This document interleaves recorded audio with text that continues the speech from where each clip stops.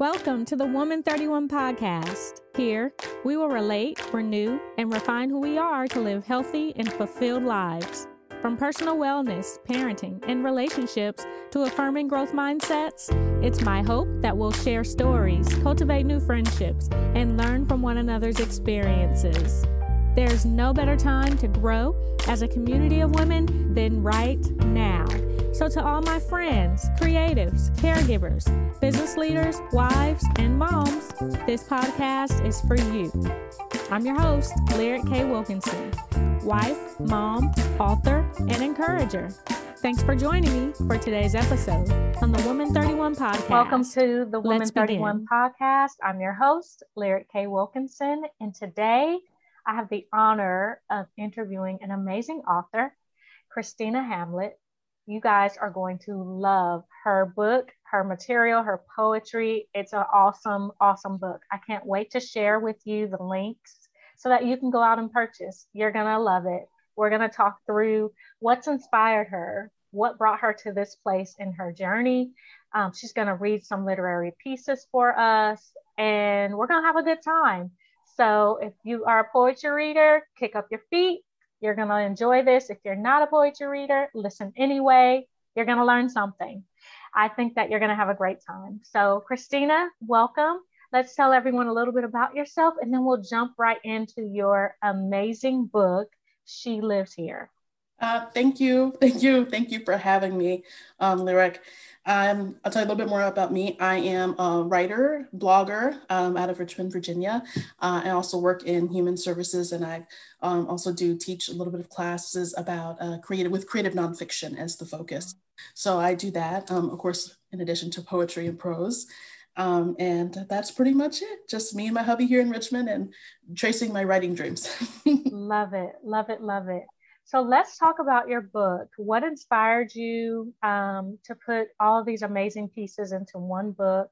And also, what inspired you to title it the way that you titled it? Yes.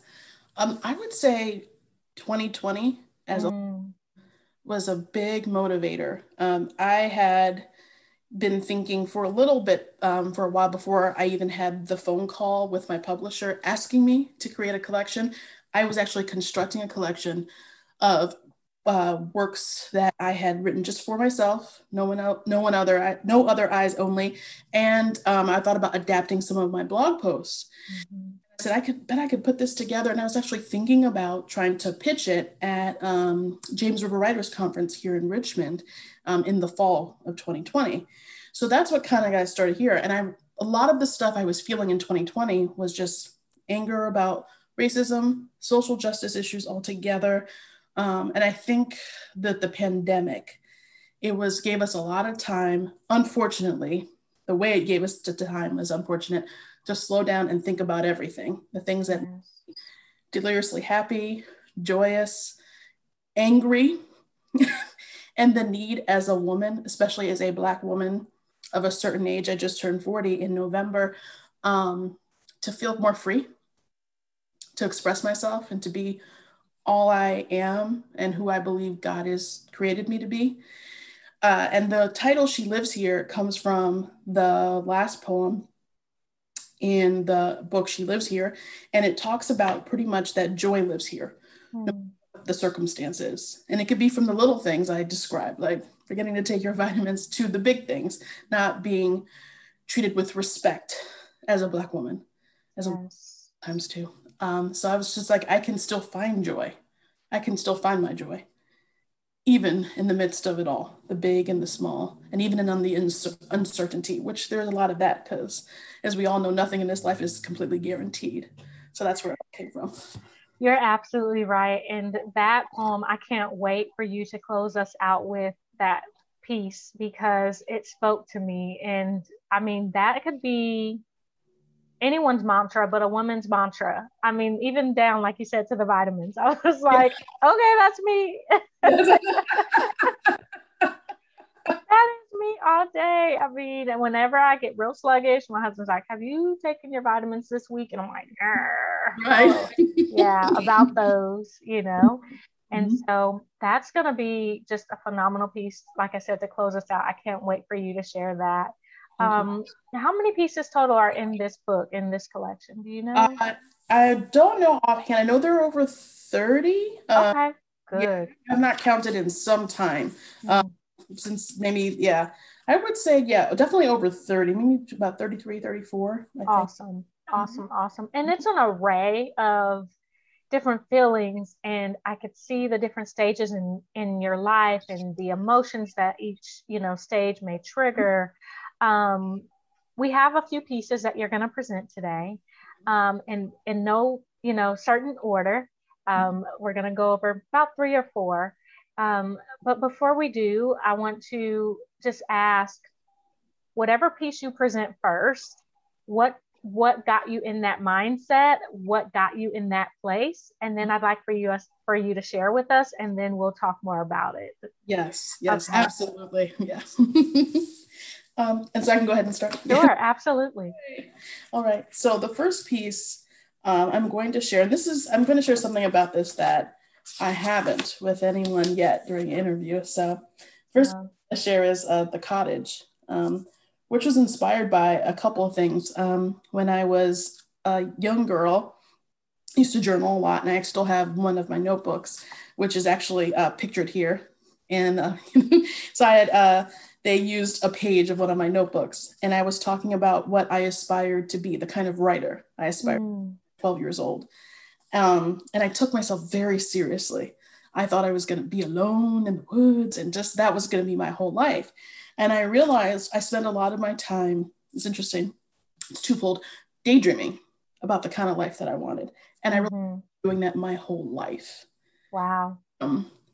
And I came to realize, I was talking to my brother, and he talked to me about, after he came home from the war, from Iraq, doing a lot more daydreaming, and how it was like a coping mechanism for him. And I was like, well, what was I coping with? What was it? So it spurred a conversation between me and my brother.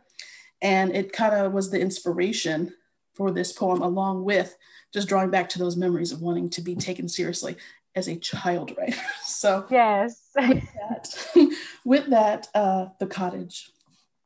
And the first part of it is a quotation. Anyway, I plan to be a virgin all my life, wrap myself around literature, every aspect or phase of it. Kristina, 11 years old. Long before I knew maladaptive daydreaming, it knew me. I was caught mouthing words to myself well into my 20s. I was always dreaming of another way the other Kristina would do it. She would wear this V-neck blouse and these skin-tight jeans. Her smile would gleam brighter, her nails impeccable, lips glossy, hair shiny, bouncy, full, witty with eyes cutting to the left or right on time, riding a beat perfectly or pressed against someone, a performance. It's more fun in your head, my brain says. I always knew I was this way. Even as an 11-year-old on black roller skates with yellow wheels, skidding across the kitchen floor, down the plastic runner in the foyer, always someplace else, drifting off to my future. All grown up, living in a cottage in Vermont, nestled in the forest, sipping cocoa on winter mornings in the springtime, perched near a window, drinking in morning inspiration, eating nothing but a bowl of grapes. Anyone could tell I was an intense writer, a single virginal woman hunched over her desk, no time for men, only for words, with a furrowed brow, scribbling furiously into notebooks. Sometimes a quill pen with an inkwell would appear on my desk and a cream wool blanket draped over my shoulders. My book was about a writer named Alina, who was the best novelist at the company, not at the publishing house, and they were terrified to lose her. Alina lunched with friends at the cafe where the talk of the day was love, sex, and politics. They teased my independent woman for being a woman with no man.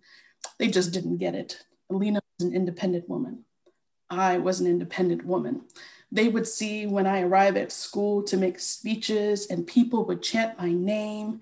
They'd understand what it takes to be a serious writer. I forgot all about this little girl until I was 31. Sitting at my wedding reception, my brother gave a toast where everyone, including me, roared with laughter at the tale of an 11-year-old Kristina who claimed she would never be married or have sex, but wrap herself up in literature and eat grapes in her cottage, and is now seated next to her husband. No cottage or Vermont or grapes in sight. but a writer's heart beating beneath the white dress. Ooh, can I snap? Yes. I welcome it. Oh, that piece just connects with me as a writer, as an author, as a poet, just a woman who I too took myself seriously as a writer. If there were story writing competitions at school, or even something that dropped off in the mail, I was on it. I didn't look at the age of requirement. I'm like, I got this and I'm going to win. Like, super confident about it too, you know? I hear that. That piece just really connects with the inner girl, the inner child who's like, I am still that fabulous writer. Yes. Yeah. How did it feel being reminded of that while sitting next to your husband? Did you start daydreaming? Did you drift off for a moment? You know, I did for a moment. I was too in the moment. I was enjoying our day, but I hadn't thought about that girl. Wow. My brother, he's one of those very jovial, charismatic speakers. So when we were all laughing along, and it just hit me. I was like, I was really that girl. Mm-hmm.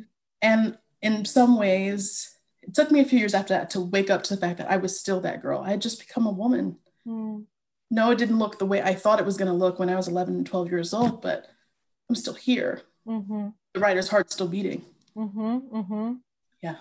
It sparked, I'm sure, a wave of just creativity, and you'd probably jumped right back in.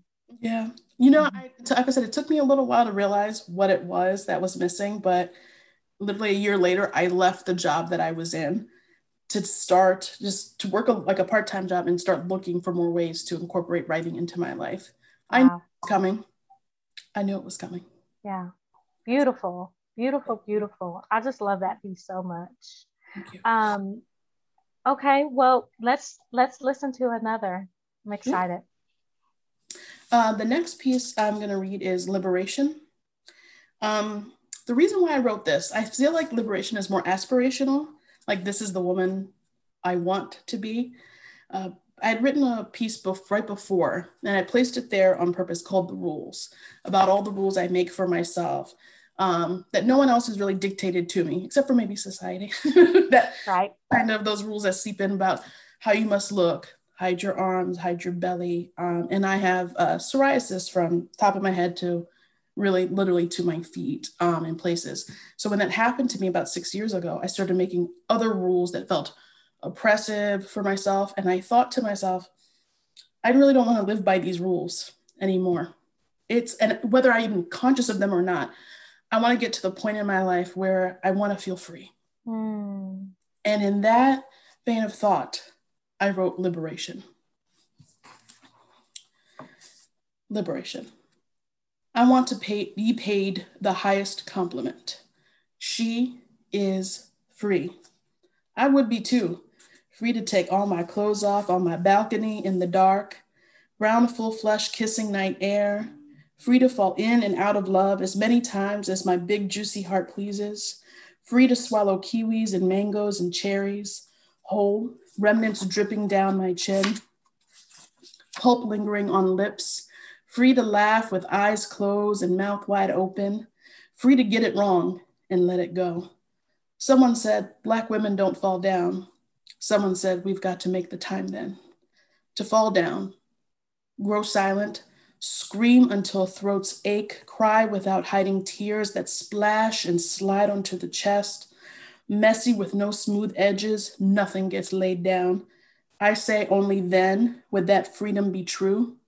Only then would that freedom be real. Only then would that freedom be me. Love it. Love it.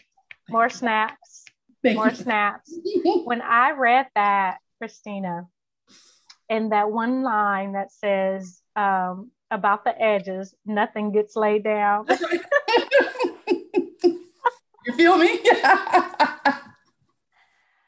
I said, yes, ma'am. Yes. It starts very young, us with the rules and how it should look and how it should be. And even with me, I have two little girls and I'm like, constantly brushing their edges down and making sure everything's, tucked and tight neatly in its place. And I said, what would life be like if we weren't, so restricted by all of these rules? Yes, all these rules about everything.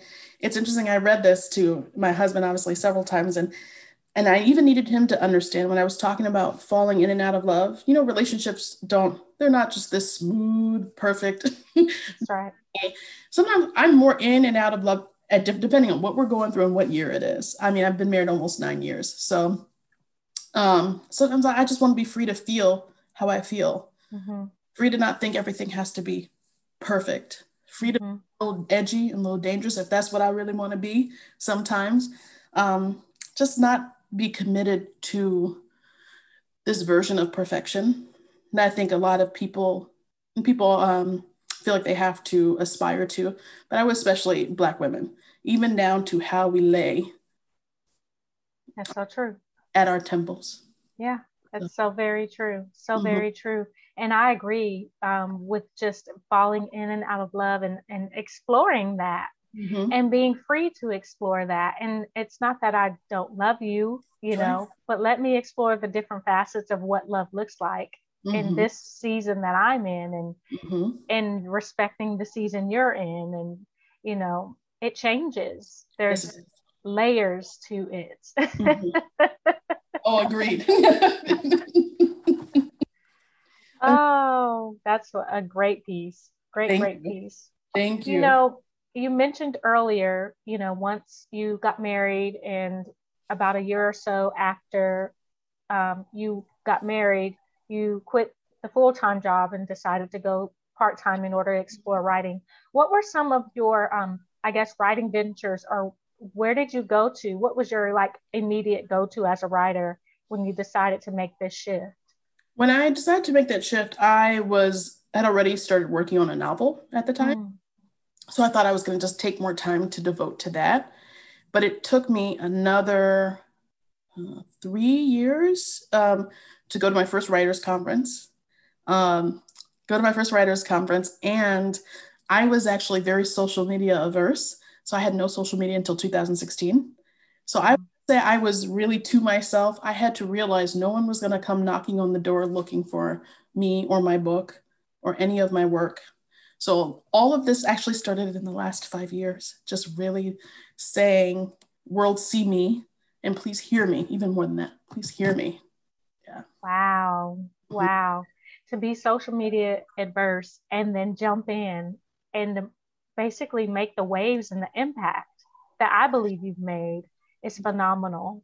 I know people that work their whole life to be seen and heard and haven't quite figured it out yet. And we're all on a special journey, but to have just really, as I say, faithful in the last 5 years and say, okay, I'm going to do this. I'm going to create this social media account. I'm going to get plugged in and I'm going to connect. Yes. That's major. Thank you. And it's so helpful. I'm glad I did reach out because it didn't help to be on my own. I couldn't learn the way I wanted to. Of course, you could always read books, but there's nothing like the power of community, which we both know with being a part of CJ and Write. There's nothing like the power of community. And even for me, I never saw myself as a blogger, but I wouldn't have seen more of that until I learned to open myself up. Yeah. That's right. And others inspire us, There's so many takeaways, and it could be someone just randomly saying something and it sparks something in us and we're like, oh my God, that's exactly what I needed. Like that was that missing piece to the puzzle. And then we plug it in and we're like, oh my goodness, may not even know that person, may not ever get to know that person, but that one piece of, words of wisdom or confidence or even, as I like to say, the Jesus slap, right? When someone puts you in your place, you're like, ooh, okay. That hurt, but I needed to hear that. That's right. It propels us forward. Yes. And so I'm glad you're in this space. And I'm so happy to have met you through the CJ and Write Network and the collective. So, okay, let's talk about We Do This. Yes. Ooh, I read that 3 times, by the way. That takes you Because it's something to discover every time you read it. There is another piece of it that's like, yes, ma'am. Yes, ma'am. So tell me or tell us about your inspiration for that piece before we get to hear it.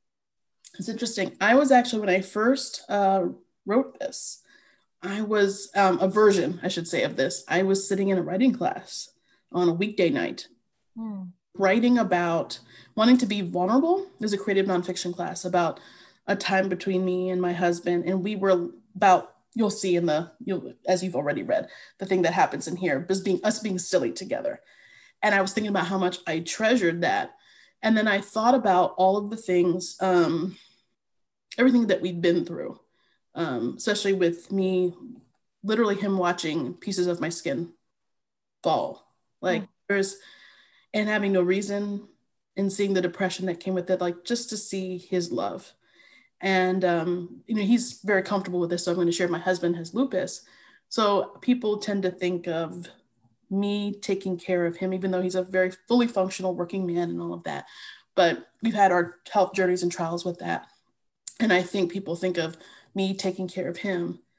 And I wanted to highlight that, no, sometimes it's him taking care of me, or him showing me how much he loves me. Yeah. So that's where the inspiration, it was kind of twofold. Being in that class, I wanted to share something special, and then thinking and just developing that further. Let's hear it. I'm ready. We do this. One time we made love to classical music, and we laughed after we caught our breath. We asked, who does this? We do. We do this. We found a scene from a movie. I was the coy but sexy temptress waiting at the bar. He was a local boy looking for local trouble. And we clumsily became actors. We laughed. Who does this? We do. We do this. When my skin fell apart, and I often left traces of my pretty brown on the bathroom floor, in the sheets and on the furniture, he undressed me, applied salve all over my body, back, arms, neck, breasts, legs, ears, and told me he wishes he could take it all away from me. And I asked, who does this? He does. He does this. He does love. Oh, girl, powerful. Powerful, powerful. It just shows the commitment to me, and how you both are just devoted to being there for each other. Yeah, beautiful piece. Love that one. Love, love, love. And you said you've been married 9 years. Yes. Okay. August will make 9. Yeah. August. Yes. August. Congratulations. Thank you.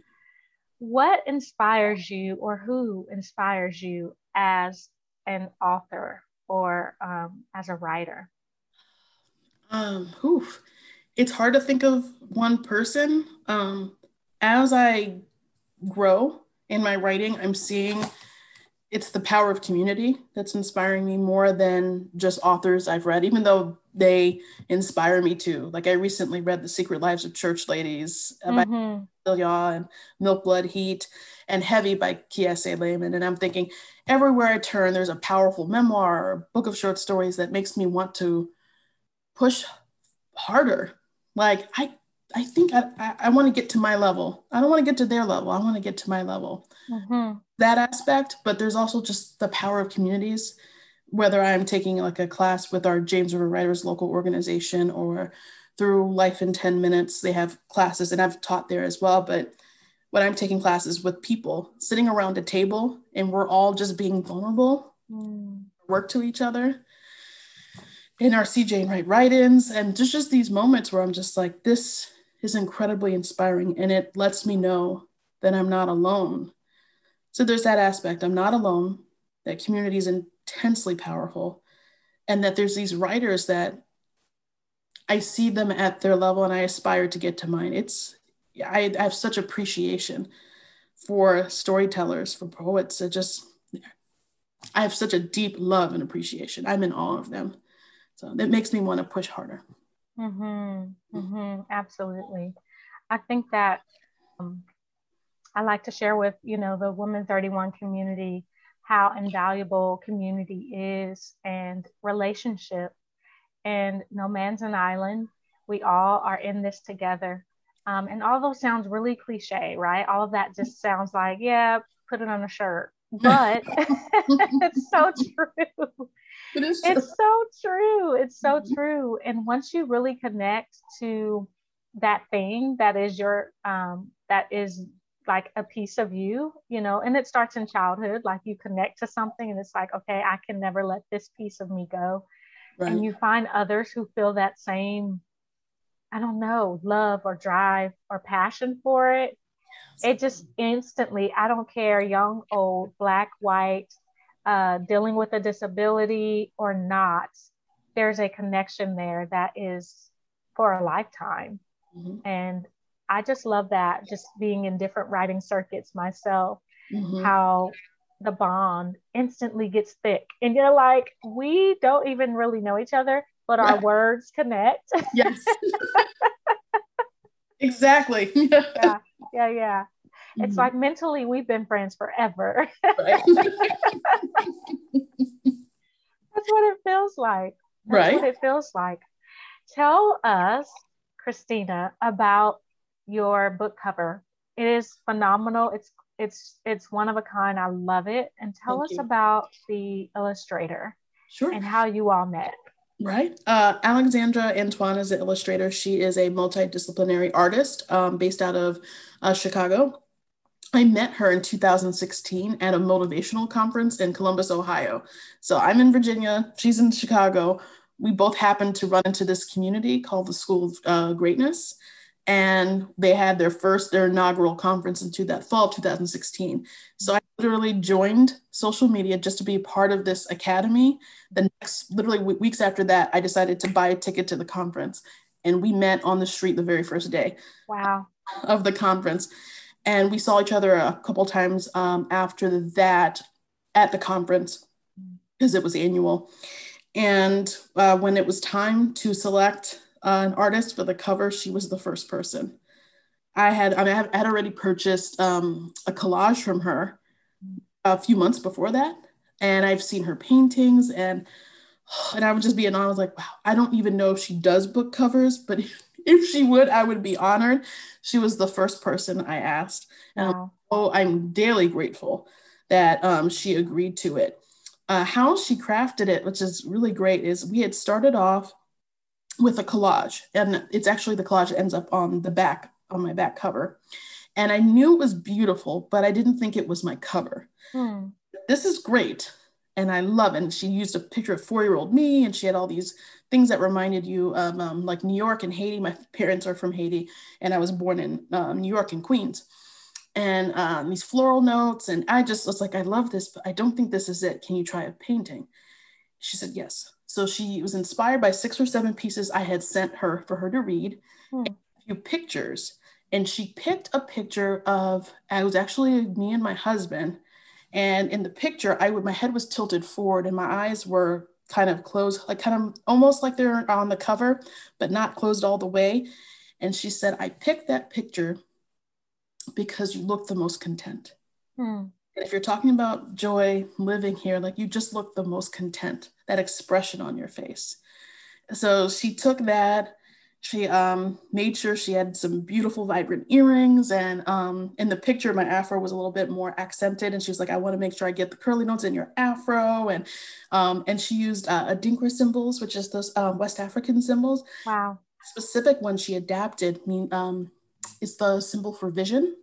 So that's pretty much how she came across it. Like I said, daily grateful that this woman said yes.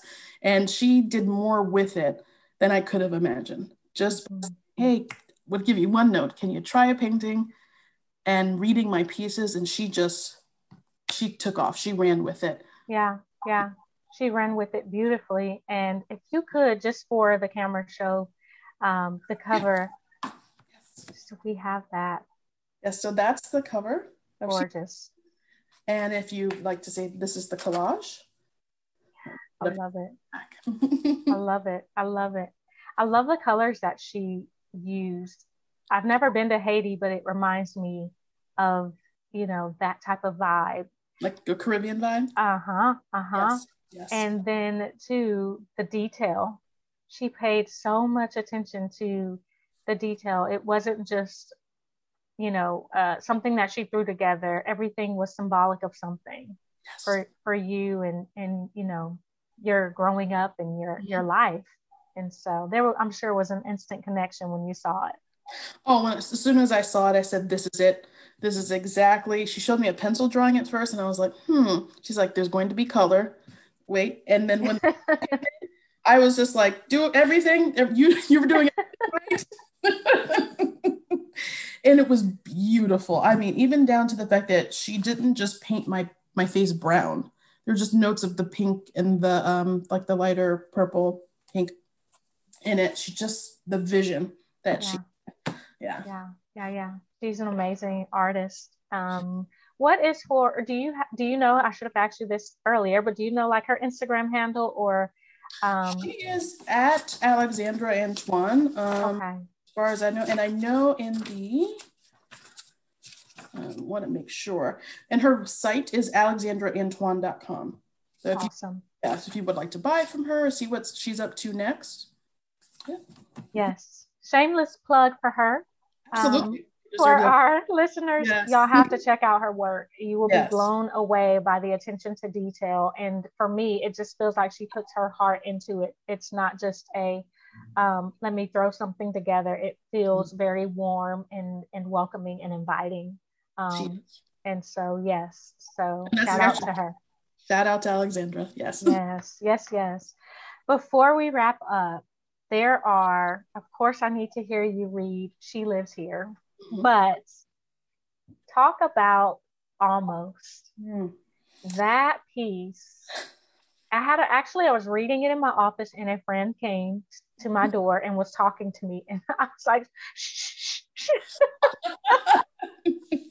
Like, give me a moment because it took me somewhere else, And so I want you to, if you don't mind, read that piece for us. And then I'd like to kind of share my take on it and what it did for me in the moment where I said, I know we talked about 3 pieces, but we've got to add a 4th because this is powerful. Yeah. Okay.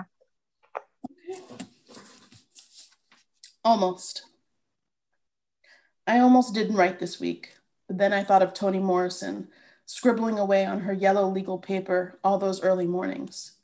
I almost didn't write this week, but then I thought about how the sun burned my right breast through my t-shirt while I sunbathed on the balcony, reading Asada on her birthday. I almost didn't write this week, but then I saw a towering tree in the distance that persistently leans left, bucking tradition of all of the others that surround it.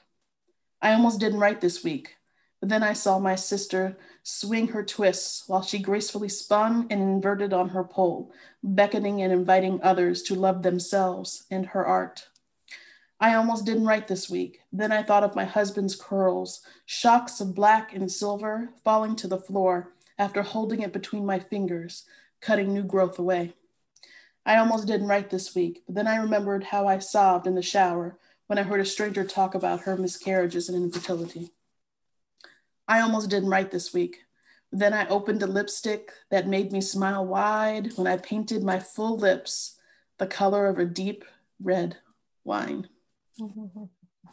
Love it. Thank you.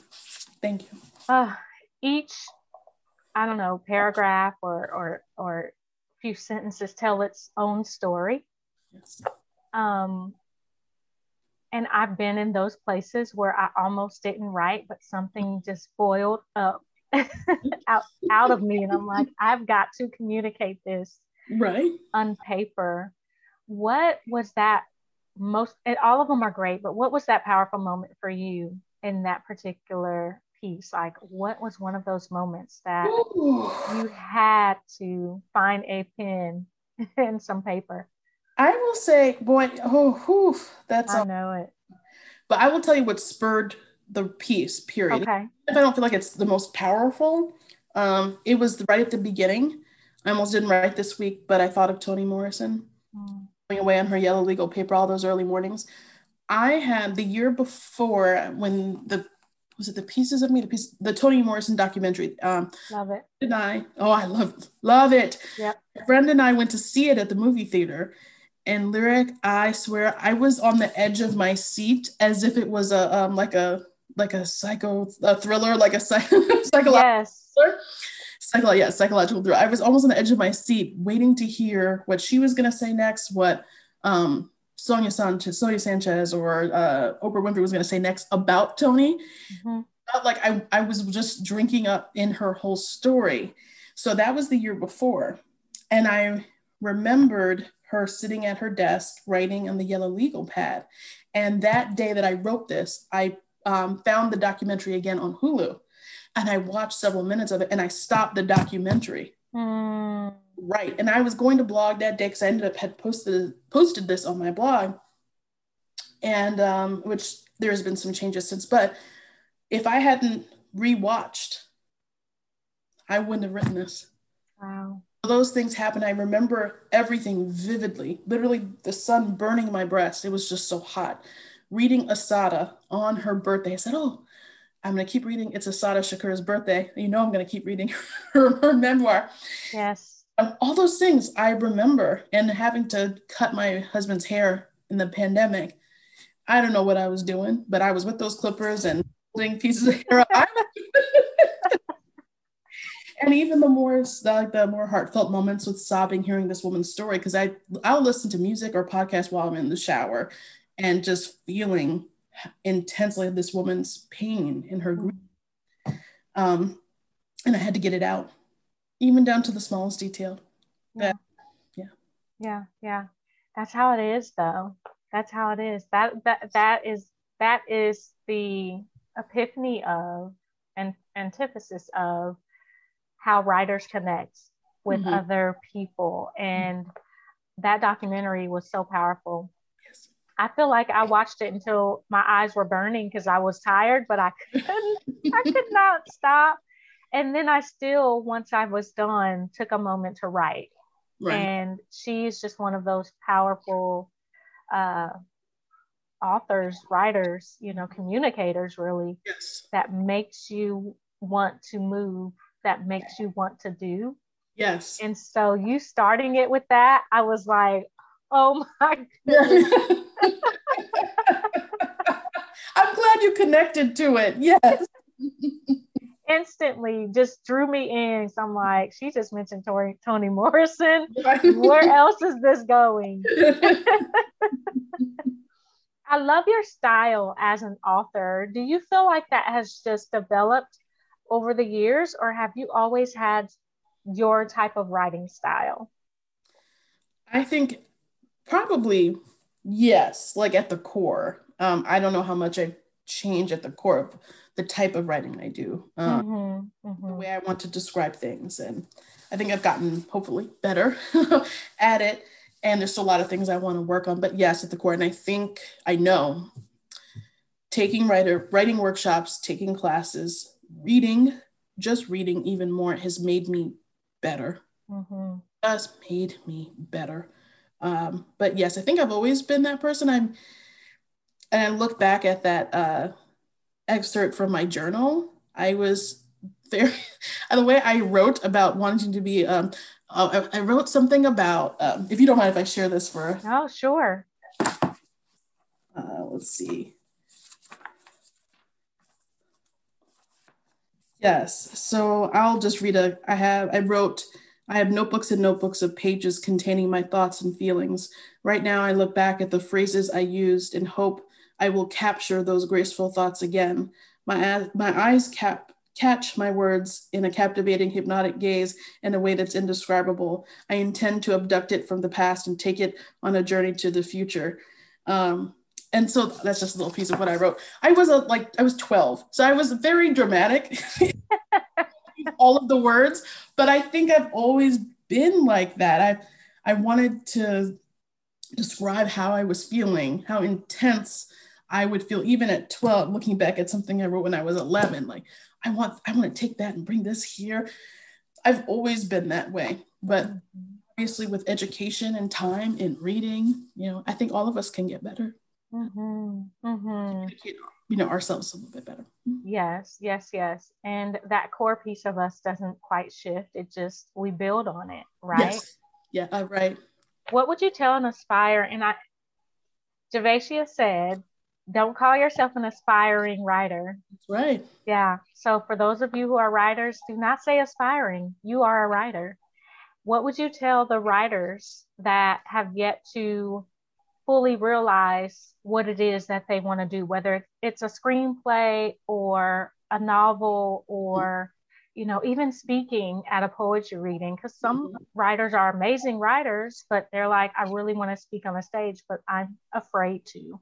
What would you do, or what would you share with them to encourage them to go? Ooh. I would, first of all, I want to share about what I wouldn't do. Was I wouldn't tell them it not to feel afraid. The fear is there. It'll be there. Harness it, use it if you can, push through if you can, but don't deny yourself that honest feeling of feeling afraid of the unknown. Something that I've said, and I will repeat over and over again, to please try, because you don't know who you're going to be on the other side of it. You don't know what's going to come on the other side of it, but who you will become on the other side of those written words on the page. It's something I feel like I even owe myself. I owe myself my future. No, I don't know what it's going to look like, and that's okay.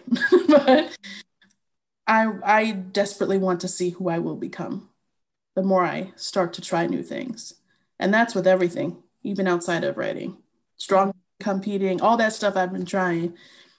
I want to see who I am on the other side of that. Even if I am afraid, even if I'm a 5-year-old girl in a fetal position underneath covers on the inside, I still want to see who I will become. So that's what I would tell any other writers, to keep trying, keep reading, keep hoping.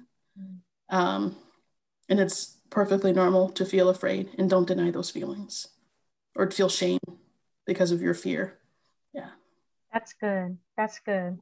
And then too, the moment you stop feeling those feelings, check your humbleness.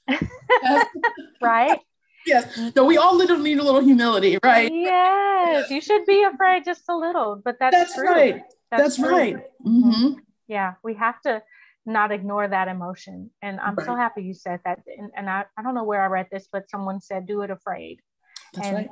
I think that is powerful, because even doing this interview with you, there's always going to be butterflies. Yes. Regardless of what it is, because it's allowing you're in a moment of vulnerability, of openness, and you're using your voice, which is your most powerful, I don't want to say weapon, but it's a tool. It's a tool. Yes. That's right. Yes. And so you're going to get nervous, fellow writers, anytime you put yourself out there in written form, in speaking form. If you write something and actors are acting it out, you're still going to feel those feelings. Right. So do it afraid. I love that. Thank you, Kristina. Oh, no, thank you. That is awesome. Well, before she closes us out with She Lives Here, which again is one of my favorite pieces, I just want to again thank Kristina for this time today. And then also, what are some of the ways that our listeners can connect with you? Of course, I'll put it in the show notes, but if you want to just do that shameless plug and add that, I'd love it. Yes. Well, I want to say thank you again, Lyric, for having me. This has been it's a warm conversation that I feel like we're having. I feel warmth from you, and I feel you genuinely connected with my work, which feels even better. How readers can find me on my blog and just site at KristinaHamlett.com. That's Kristina with a K. And you can purchase She Lives Here on Life in 10 Minutes, and that's 10 the number. .com under their menu item Unzipped, which is the literary journal that my book is issue 2 of Unzipped, She Lives Here. And you can find me on Twitter at Kristina Hamlett, on Facebook at Kristina Hamlett, and I have a writer's Facebook page, Kristina Cotis Hamlett. Cotis is my middle and maiden name. And on Instagram at Kristina Hamlett. There you go. There you go. Thank you. And I'm glad that we were able to do this today. So powerful. She Lives Here. Please pick up a copy. If you're like a Kindle reader, you can get something on Nook. I believe it is. Yes. Okay. Nook, Apple, or Kobo, or if they'd like to read online.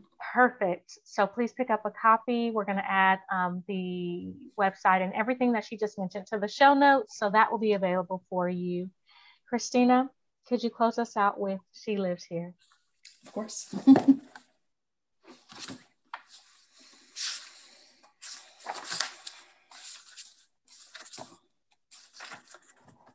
She lives here. Joy lives here, even when I suspect she has lost her way, broken the GPS, slipped her bra out from her sleeves, and took a long nap at a rest stop. Joy lives here, even when I am calling repairmen, performing feats of verbal gymnastics, trying to fix this house so I can finally say goodbye to it. Joy lives here, even when I am dead tired and on my upteenth week of forgetting to take all my vitamins. Joy lives here, even when I am terrified my words will never be embraced or I will never be understood. Joy lives here, even though the fullness of my Black womanhood is in question, my competency, the bounds of my love, intellect, and the sanctity of my vulnerability. Joy lives here because I ask her to move in every day, move into the creases and the folds and the skin and the breath. Joy, I ask you to come home. Joy, I ask you to stay. Kristina Hamlett, everyone. Thank you again for listening to the Woman 31 podcast. We are so happy that you were here and joined us. Stay tuned for other great episodes, and we'll speak with you again soon.